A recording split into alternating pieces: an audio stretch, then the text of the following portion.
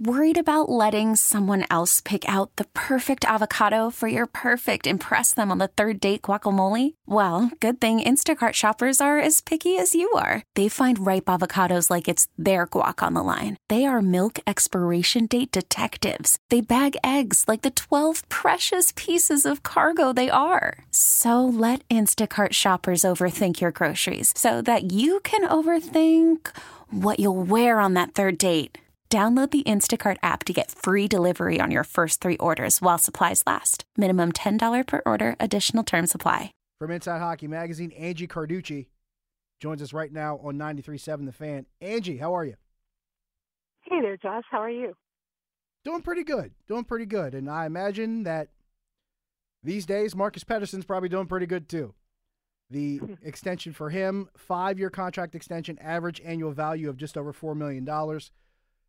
It seems like not just the move itself to get a guy like Pettersson, a guy that young who's playing that well at that good of a cap figure, it just seems like a win on so many levels for the Penguins this deal.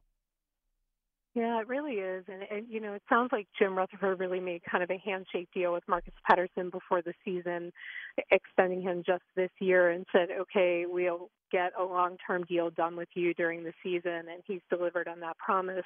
And by doing that, he's really locked in the Penguins' top 4 defensemen. He has 2 really good pairs in Chris Letang and Brian Dumoulin as his top pair. And the second pair, I think, has been a little bit of a surprise. You have Marcus Pettersson, who has meshed really well with John Marino, who has somewhat come out of nowhere to be a really fantastic surprise for the Penguins. So they feel they have those 4 now locked down, and for the foreseeable future, that's going to be their top 4. So looking at locking in Pettersson for 5 years, I think they feel really confident in those 4 going forward.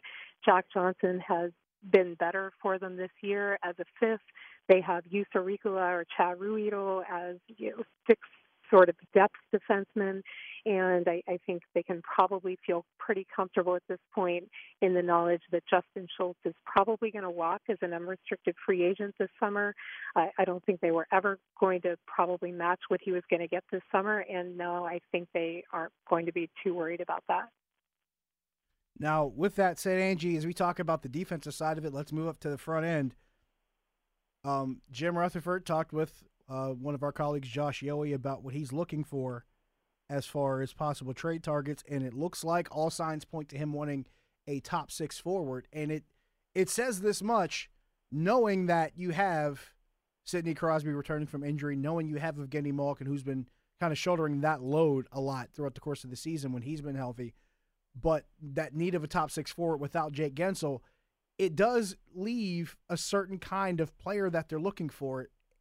In your opinion, as far as players who might be upcoming free agents or players who might have a couple years left in their contract, and it seems like Jim Rutherford pointing to he's not really to discriminate between the two. What kind of guys fit that profile as far as what they may be looking for in a possible trade? Yeah, it's interesting because I felt that they could use that top 6 depth even before the Jake Gensel injury, because you just never know, and you can never have enough wingers like that if someone goes cold or if you do have an injury, especially when you have players like Sidney Crosby and Evgeny Malkin as your top 2 centers. You really need guys who can complement players like that. So with Jake Gensel going out long term, it's really created a gap there and a real need for them. So they're definitely looking for a top 6 winger at this point. Jim Rutherford isn't shy about saying that he's out there looking at the market. What I thought was interesting is he has usually shown a propensity to go for players with some term. This time he has said sometimes it's good if you get a player who's not locked in long term. So I would consider looking at a player that didn't have term, that was just really a rental. And he talked about the fact that he would consider dealing his first round pick this year, which I think, honestly, he should consider looking at that this year, because this team is worth it. This team has, the way they've battled through those injuries, it really has the feel of a special team that could contend this year. So he wants to give them every opportunity to do that, and he wants to bring in a player who is that kind of player that can mesh with what they have and potentially put them over the top. So he's looking for a fast player, a skilled player, someone who can mesh with those top two lines. And I think what he's looking for is a player who plays with speed and can play sort of a straight ahead style. So a player whose name comes up a lot is a player like Chris Kreider from the New York Rangers. I don't know if the Rangers will consider dealing in division or not.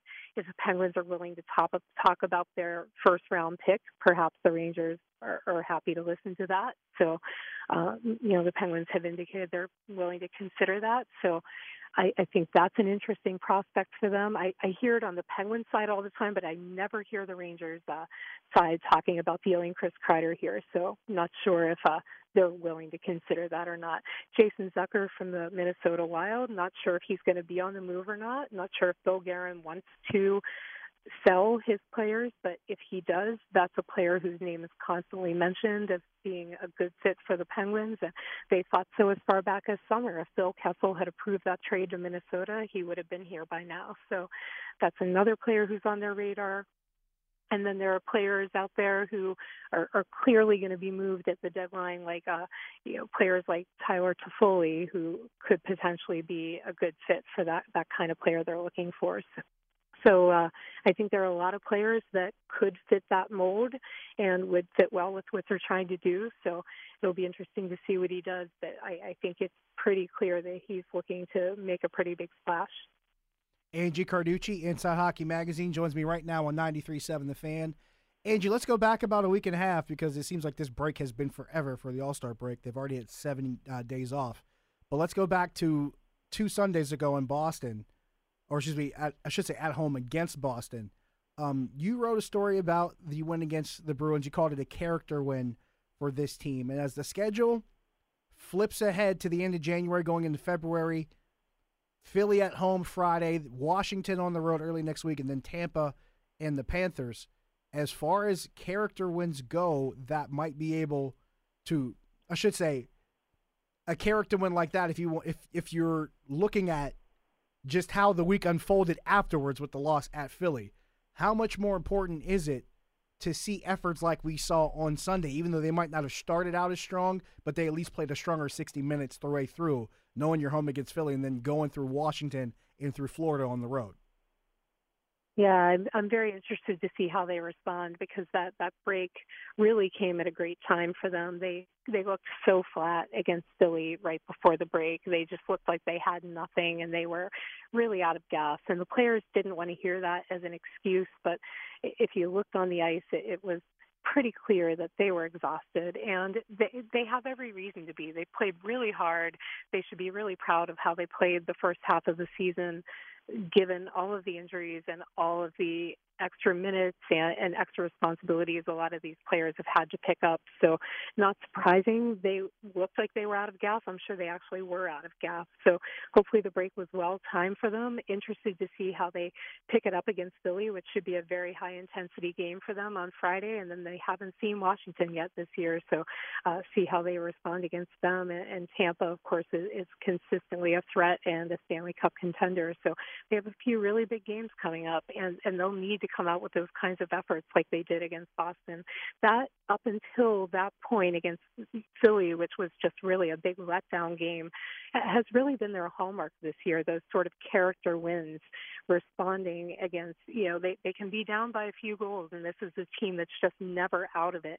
They constantly find a way to bounce back and respond within a game or really just within even a period of hockey. They're a team that you can never count out this season, and I think that's been the most impressive thing about them. So it's a team that just responded really well, and Mike Sullivan can't speak highly enough about that and their leadership this year. So interested to see if they get back to that, which I have no reason to think they won't. It's been what they've shown all year up until that last game. Angie Carducci, Inside Hockey Magazine. Check out her work at InsideHockey.com. She joins me right now on 93.7 The Fan. Angie, I wanted to talk about the midseason awards. You and I talked about Mike Sullivan being named the Jack Adams midseason award winner for Coach of the Year at the midway point, but there's a couple other awards that they talked about as well. One of them, the Calder Trophy, and one name that was not seen in the top 3 was John Marino. What more could we see from John Marino that either should maybe remind us that he should have been there, or what could push him toward the top end of that list in the second half of the season? Yeah, I'll tell you what, it was hard, for me looking at that list and what players could be on that top three.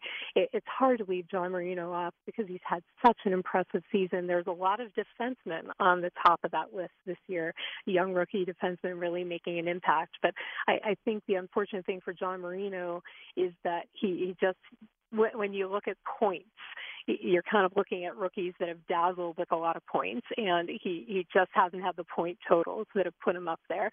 So I'm not sure that he's going to land in that top three. I think he might be a really solid number 4. Unfortunately, I think he probably stands a good chance of finishing at that number 4 spot and not ending up in the top 3 running for the Calder Trophy, but he definitely deserves to be in the conversation. He's been an incredible surprise, but I think what speaks very highly to John Marino's game is that in not amassing the sheer number of points that some of the other players who are in that conversation have, he has shown himself to be a better all-around player. The words you consistently hear about John Marino is that he plays with such poise. He plays like such a more seasoned veteran defenseman than what you would expect of a player his age and his experience. So the Penguins have really benefited from that and have benefited from a two-way game that he's able to play. So he's not more of a one-dimensional player who's putting up the point totals that are dazzling and ending him in award discussions. But I think if he could end with the Penguins, contending this year, I think he probably wouldn't mind that a bit. Angie, before we let you go, I want to shift to a more international type discussion here. Team USA for the 2020 national team has a new general manager. Chris Drury gets the nod. Wanted to get your thoughts on that appointment. Yeah, Team USA has definitely been drawing from a lot of stars that we've seen play on the international stage prior for them. So it's interesting to see them evolve into those roles. As you see in the NHL, they evolve into these sort of general manager and president positions. So Chris Drury has had experience being a winner everywhere he's ever been, and I'm not surprised to see him evolve into that role. I'm interested to see what Team USA does in terms of their personnel. I feel like for the past number of years, they have erred on the side of going more defensively oriented when really they just need to go for it and go for players that can contribute offensively, that can play sort of that Penguin style of playing straight ahead fast and focusing on scoring goals. And I think that's how you win internationally. So curious to see what style. I haven't read anything from him to see what Chris Drury is planning to try to do as far as the approach, but it will be interesting to see if he thinks there needs to be a shift toward that, because I think that's what the USA needs to do fundamentally, is a little bit of a shift in their philosophy to compete. Angie, great stuff as always. Good to talk to you again. We'll do it again soon. Hey, thanks, Josh. Angie Carducci,